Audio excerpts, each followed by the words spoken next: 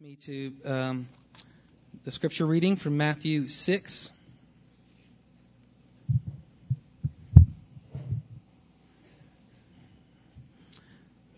(19 through 34). Matthew 6, 19 through 34. Do not store up for yourselves treasure on earth where moth and rust destroy and where thieves break in and steal, but store up for yourselves treasures in heaven where moth and rust do not destroy and where thieves do not break in and steal. For where your treasure is, there your heart will also be. The eye is the lamp of the body. If your eyes are good, your whole body will be full of light. But if your eyes are bad, your whole body will be full of darkness. If then the light within you is darkness, how great is that darkness? No one can serve two masters. Either he will hate the one and love the other, or he will be devoted to the one and despise the other. You cannot serve both God and money. Therefore I tell you, do not worry about your life, what you will eat or drink, or about your body, what you will wear. Is not life more important than food, and the body more important than clothes? Look at the birds of the air. They do not sow or reap or store away in barns, and yet your heavenly Father feeds them.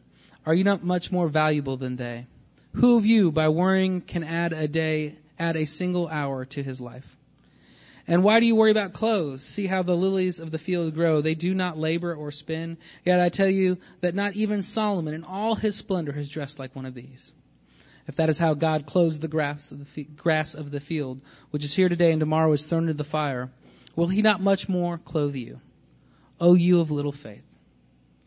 So do not worry, saying, what shall we eat, or what shall we drink, or what shall we wear? For the pagans run after all these things, and your heavenly Father knows that you need them.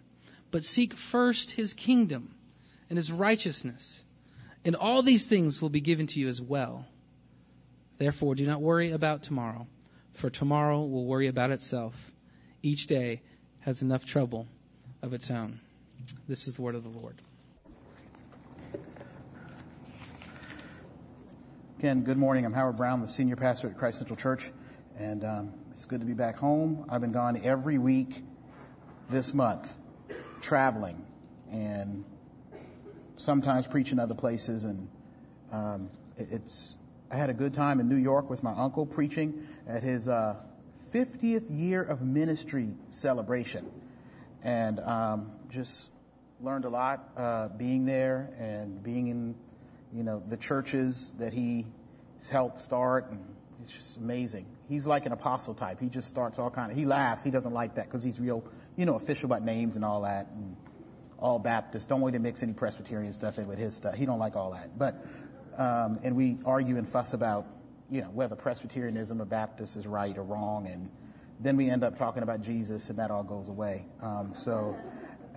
It was really good being with him, and I really do hate planes and flying and all. I get scared, and then I think about Jesus and heaven and put on my iPod and listen to stuff, and it helps. But anyway, I don't know why I'm telling you that. It doesn't really matter. It was self-centered to bring it up, but it's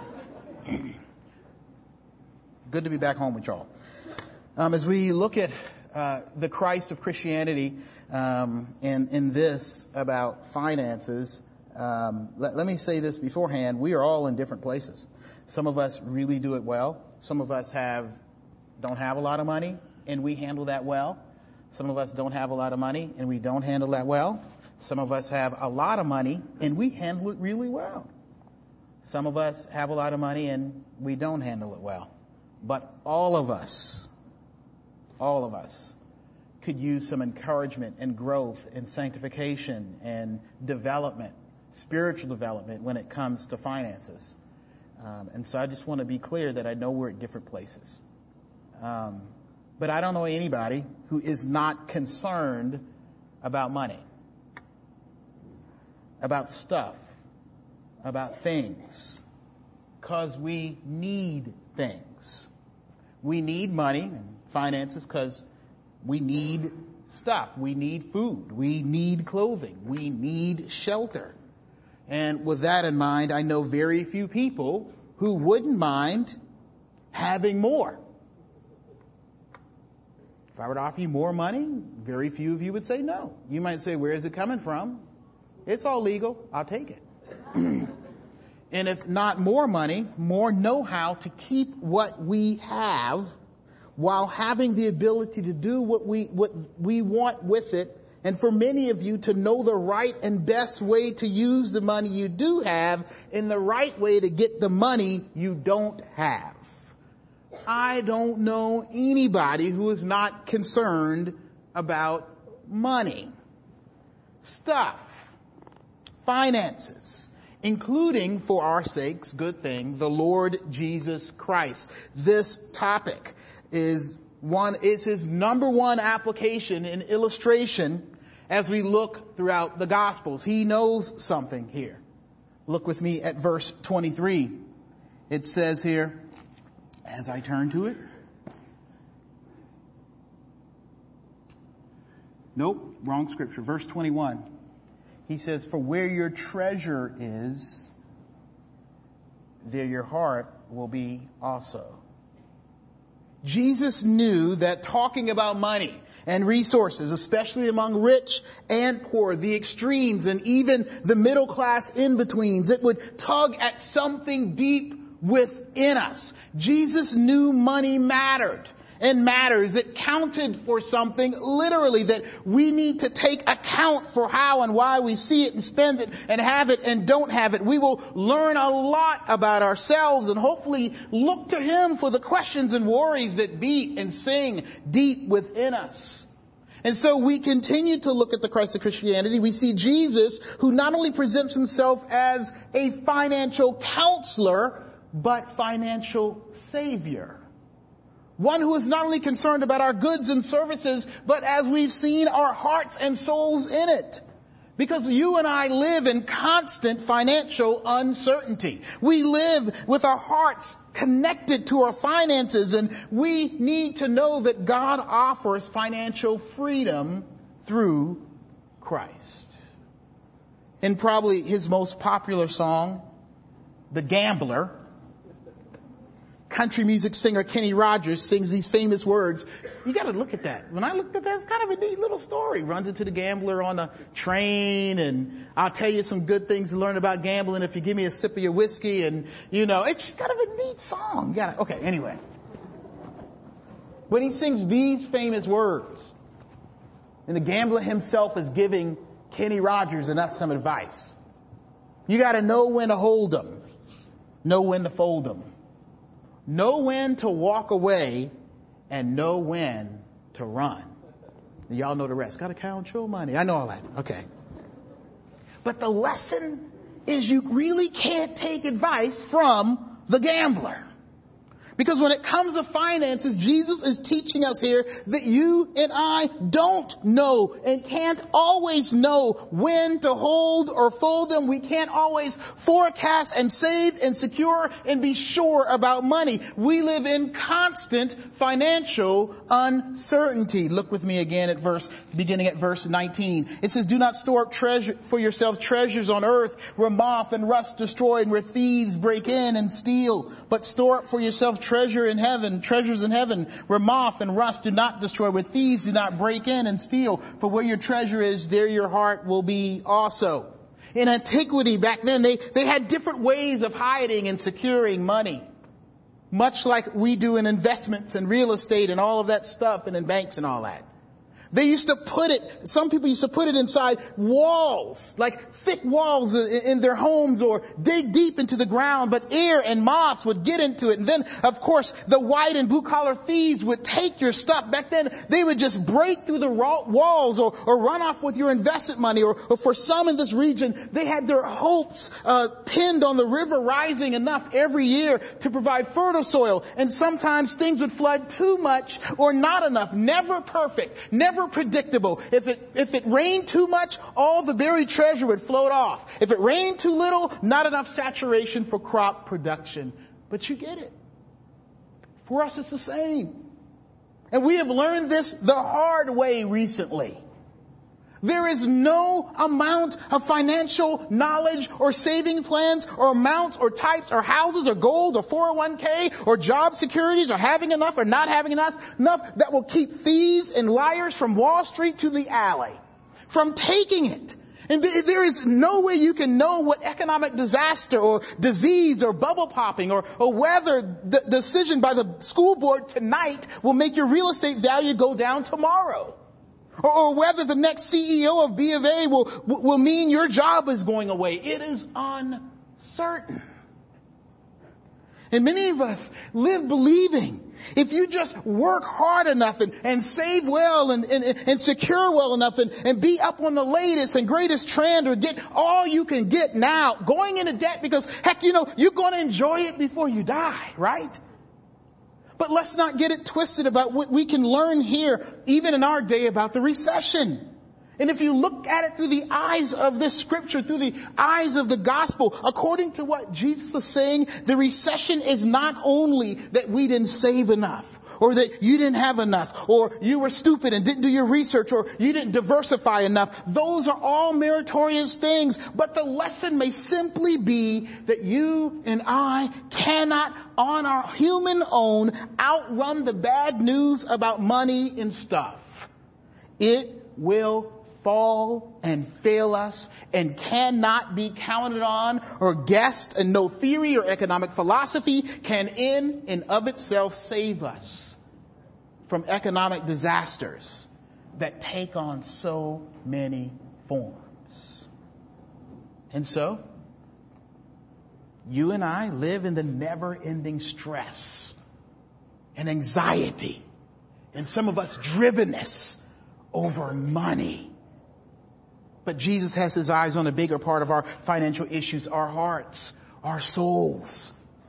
Again, he says this in verse 21, for where your treasure is, there your heart is also. And he's teaching us this. See and check your money and your spending, and you might see what your real relationship and trust of God is like. See and check your money and your spending, and you may see where and what your heart and soul are really about. Keep following here in verse 22. The eye is the lamp of the body. If your eyes are good, your whole body will be full of light. But if your eyes are bad, your whole body will be full of darkness. If then the light within you is darkness, how great is that darkness? I'm going to continue just kind of teach you this. Many in Jesus' day believed that the eyes shot light out onto objects, right? Like an inner flashlight. So if you were morally dark, then your eyes would shoot dark light on things like money or finances. And so the condition of your inside, if you were dark on the inside, then you would see things twisted or wrongly. If there was light on the inside or goodness or right morals, then you would see things rightly. What you focused on was only because your heart was causing you to focus. What you purchase determines what you value in your heart. What goals drive you financially tell you what's going on in here. You know those pictures you stare at? They used to be more popular. Long enough, and they just look like a mess. Like someone threw up on a page or something. Oh, wrong. Sorry. Just came out. What's my heart saying? But, you just look at it and then you go cross-eyed. Whoa! It's a walrus.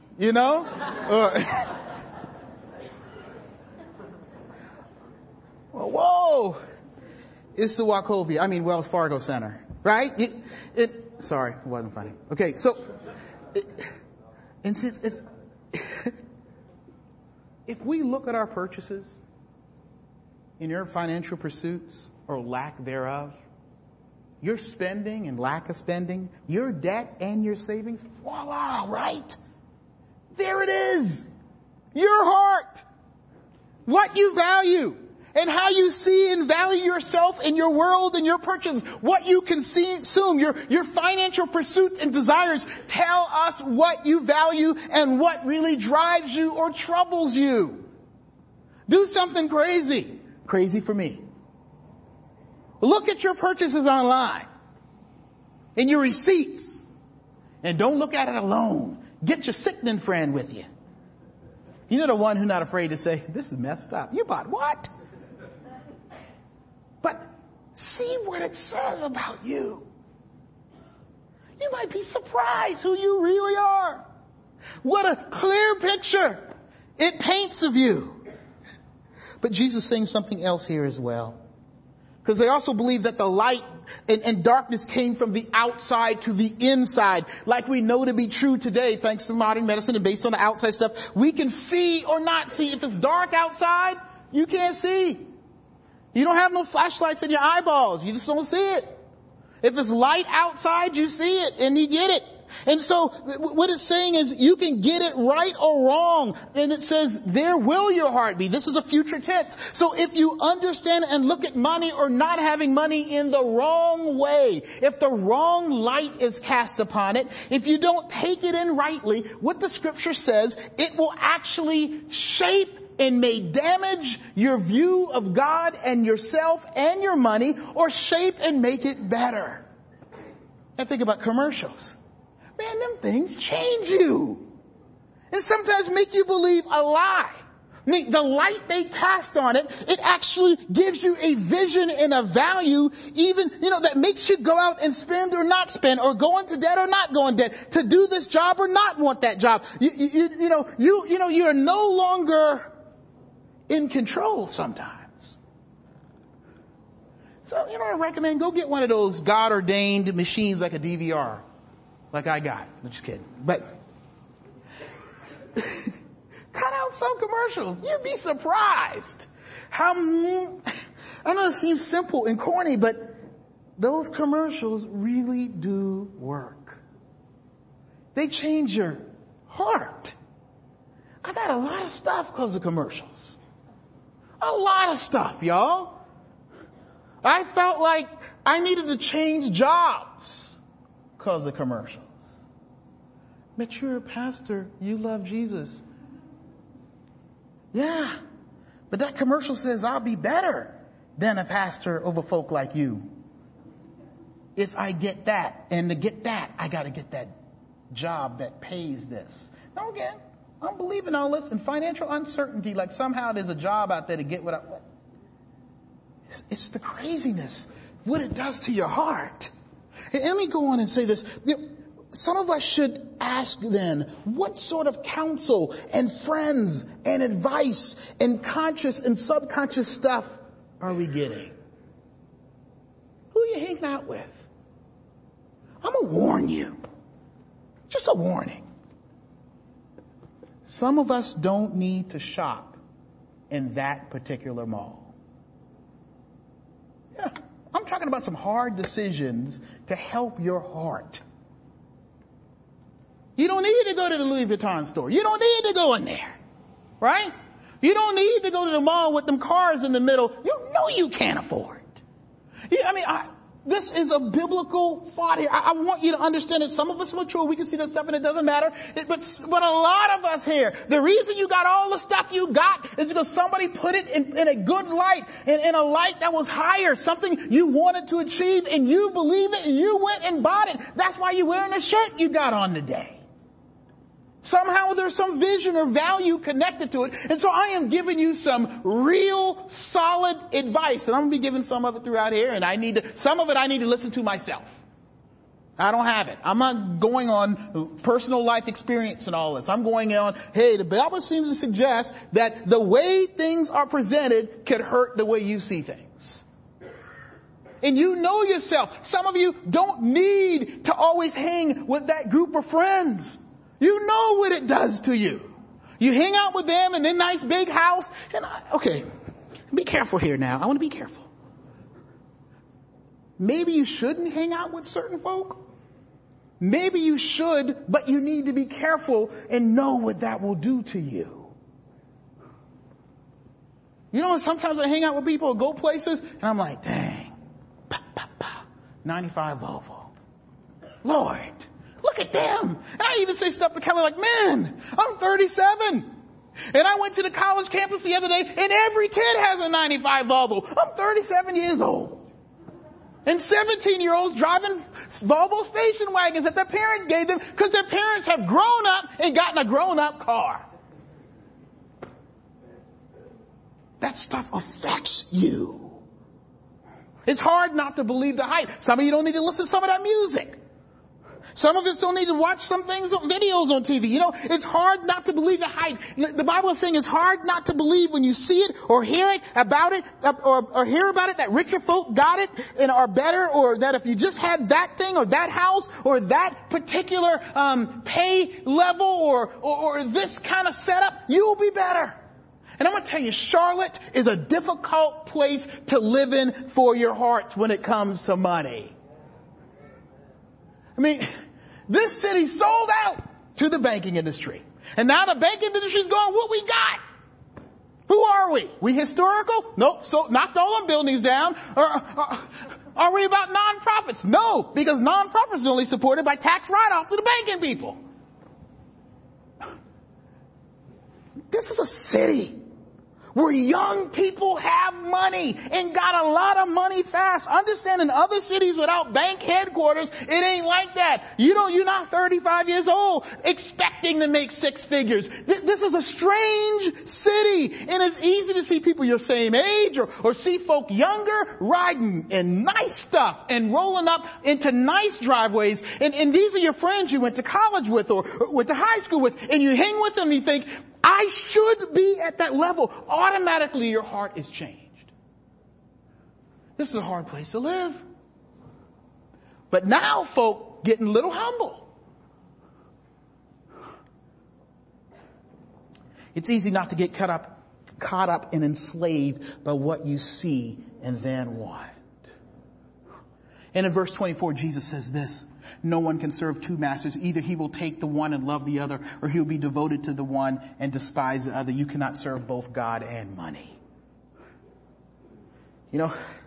I got a juvenile story to tell you, hopefully to make a better point. I worked in a development office at Covenant Seminary when I was there, and I hated working there Friday afternoons.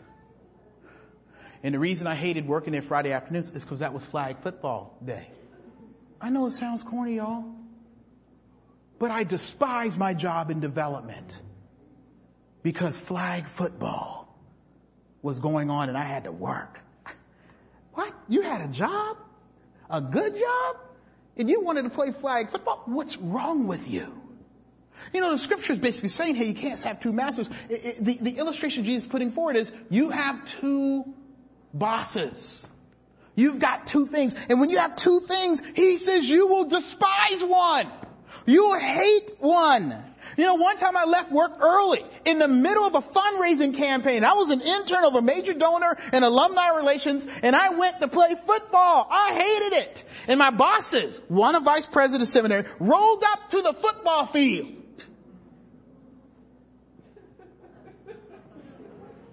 And they were looking at me and talking. And I thought, what's that? Hello? Throw me the ball. And I hated that they broke in and tried to mess my thing up. Stupid. I hated them. Not them, but I hated the job, man. I felt down by the man on a job I needed to pay my bills. That's the craziness that happens. Jesus is assuming what is true for all of us here. Something really stupid and silly about all of us. He's assuming it will be easier to love money than God. The one who created you. The Lord of all. It's easier to love money. Yeah, the stuff that goes away quickly. It's easier to love the flag football of the world than the thing that's really going to give you what you need. Easier to get caught up pursuing and trusting in it more than, like Geico commercial. Sometimes you can see your money and your money can see you. You can see the house and the car, and you can't always see God in His value. And so we despise, y'all, the anxiety and stress that we believe God, as much as money demands that He puts on our hearts about money and right tithing and giving and being accused of being greedy. God gets on our nerves sometimes when we got money. Because you got that paycheck. I know you want to get that thing. And here comes God. Have you given any away? God, could you just stop? Because when we look at Bible, the Bible stories or look at what the scripture says, God probably, now hear me now, probably could accuse some of us of being greedy if you have a huge amount of savings in a bunch of houses. He might. Because you're afraid of what will be coming or consumed with the idea of being without. And you probably are greedy and needy. If you have a lot of debt or a workaholic trying to pay for all that you have, but it's probably more than you should have. And there's probably some of you, as you look at your bank account and your cupboard and there ain't enough food in there. You know what God might be saying? You're lazy. You need to go get a job. And some of us are looking at our bank account. You know what God might be saying? The irritating God sometimes. You know what? You too picky what kind of job you want. But God, I want to do this. So what? Go do. It's hard to serve both. God, that job's below me. I need to get this kind of house. I can't work there. And let me tell you, and sometimes it's just the injustice and unfairness in your struggle to make ends meet, in your job loss or inability to find work. And it is wise to save and it's wise to plan for the future. And it is hard to not have credit in this country and economic systems. And sometimes it is the way things are done. Cars and homes and educations and vacations. And let me tell you, the Bible even rewards folk. It talks about saving and being careful with your money and waiting for, preparing for a bad day. And then on top of that, there is theory after theory and books on top of books and the Christian ideas, especially rich evangelical middle-class Christianity, that all makes it cloudy. With prosperity gospels, the rich version and the poor version. I can't get into it right now. We ain't got time for that. And to make it more confusing, let me tell you, Jesus is all over the place on money. He tells one person, one rich person, sell all you have, give it to the poor, and then follow me. And you know what it really means? Get rid of all your assets and your ability to make more money. Get this, so that you can follow me. What is Jesus saying here? Is he saying we need to give all our money away if we got too much? And then we see him heal people and putting them back into the workforce to make a living. And then he doesn't make the same demands on every person. And his promises to his people in the Old Testament are tied to land and prosperity. He does side with the poor, but not just the poor, because he comes along and says poor in spirit, which is not necessarily directly tied to wealth. And for a financial confusion and split souls and heart on the matter, for our anxiety, Jesus says this, verse 25. Therefore I tell you, do not worry, or another version, be anxious about your life, what you will eat or drink, or about your body, what you will wear. Is not life more important than food, and the body more important than clothes? Look at the birds of the air. They do not sow or reap or store away in barns, and yet your heavenly Father feeds them. Are you not much more valuable than they? Who of you by worrying can add a single hour to his life? And why do you worry about clothes? See how the lilies of the field grow? They do not labor or spin. Yet I tell you that not even Solomon, one of the greatest kings in Israel, in all his splendor was dressed like one of these. If that is how God clothes the grass of the field, which is here today and tomorrow is thrown into the fire, will he not much more clothe you? Oh, you of little faith, so do not worry, saying, what shall we eat? Or what shall we drink? And what shall we wear? If you're like me when I read this, I'm like, what? What is the deeper message behind this one, right? I mean, come on, Jesus, Mr. Christ, the one who spoke the world into existence. This is some really troubling prose you're throwing out here. Tighten it up. Give us something to do. Give us the steps. Tell Howard Brown exactly what he needs to do to be right. Give me some steps for living when it comes to money. Oh, think what Jesus did. All Jesus can say is don't worry about food and clothes and houses and jobs. What? Don't worry. Man, some of you are like, man, I don't know where and whether my next paycheck's coming. And you say, don't worry? I mean, I've gotten myself in over my head and in debt, and the economic recession has called my bluff. How can the Lord be saying this when I don't know if I will have enough money to get the clothes for the kids that keep outgrowing them? How can I get a job and afford childcare? How can I not worry about my lifelong investment or my family money that's been passed down from investment to investment? I went to school all of these years and can't pay it back. I was called to work for the bank and now my job security is no longer secure. My wife and I fight on and off about money. All cause of my money and no money. I am worried. We are worried. Some of us that we are not pleasing to God.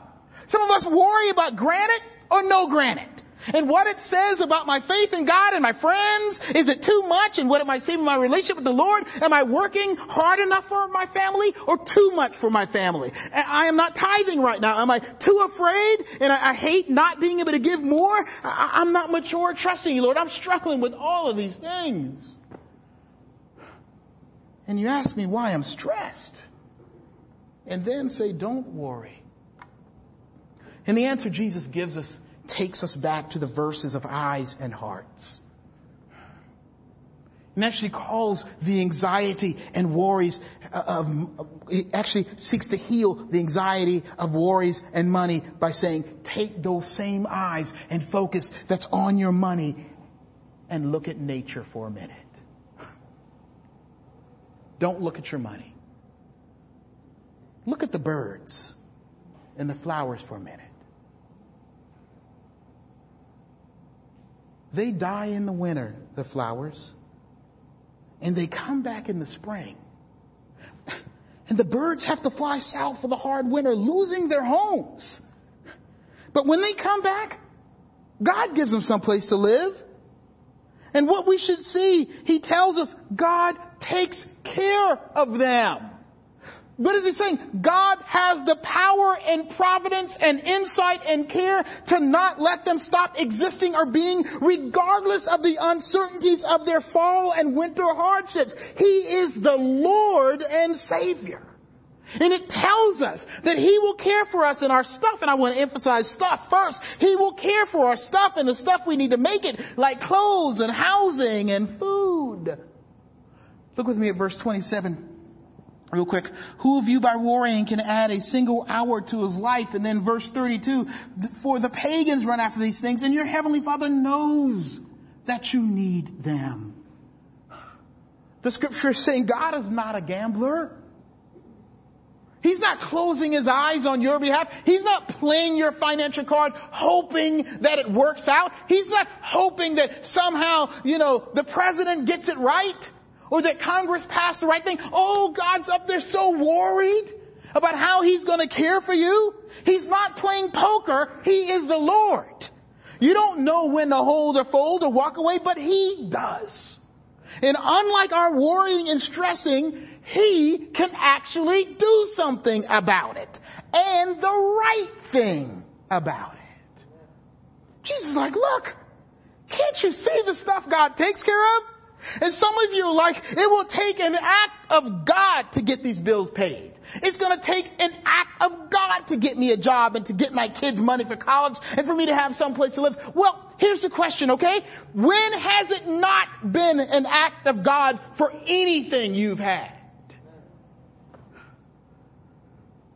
The scripture is saying it's never not been God in anything you've had.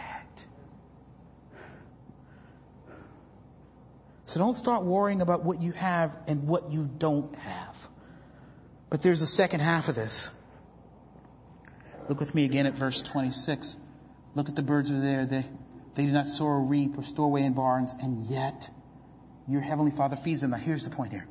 Are you not much more valuable than they? And then it says here in verse 32, for the pagans run after these things. They work hard to get these things. And your heavenly Father knows that you need them.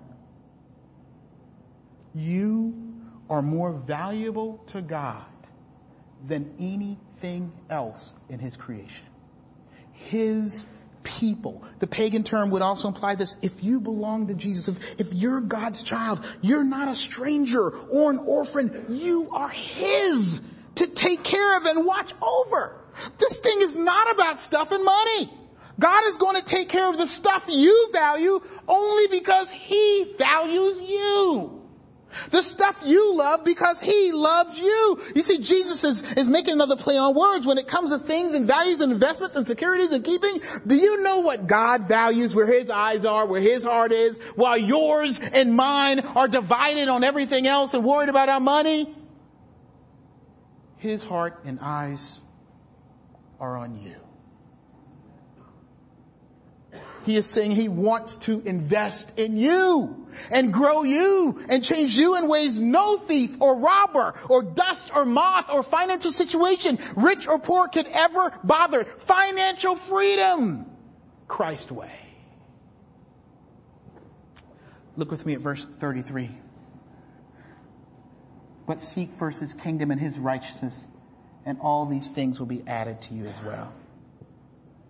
And it means this: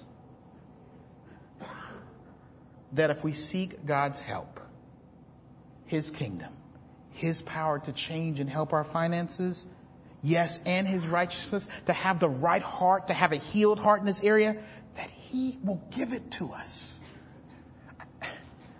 The hardest pieces of Scripture are actually believing if you ask God for help, that He'll help you.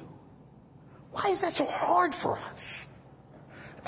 You know, see, here's what Jesus is teaching us about financial freedom.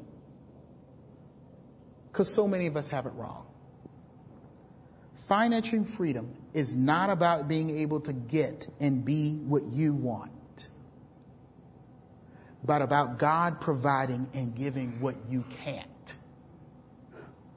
His power and knowledge in uncertain times. His righteousness for the uncertainty and anxiety in our hearts. Jesus saying you and I are free to bring our confused hearts and decisions to Him for forgiveness and directions and guidance. It means we can trust Him to deal with and encourage His church to take action in issues of hoarding and debt and materialism and poverty and financial injustices. The lesson of the recession is not that we did not save enough or didn't know enough, but that we were not free.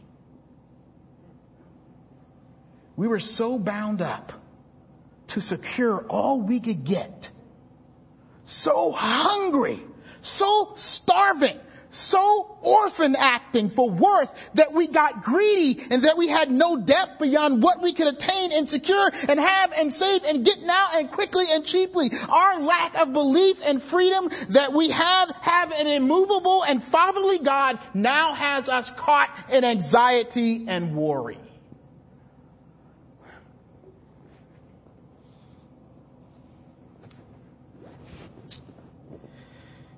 Seeking first His kingdom and His righteousness means that you're free to offer your money and hearts to God. We've had Crown Ministries here. Just give you a few applications and then we're going to close.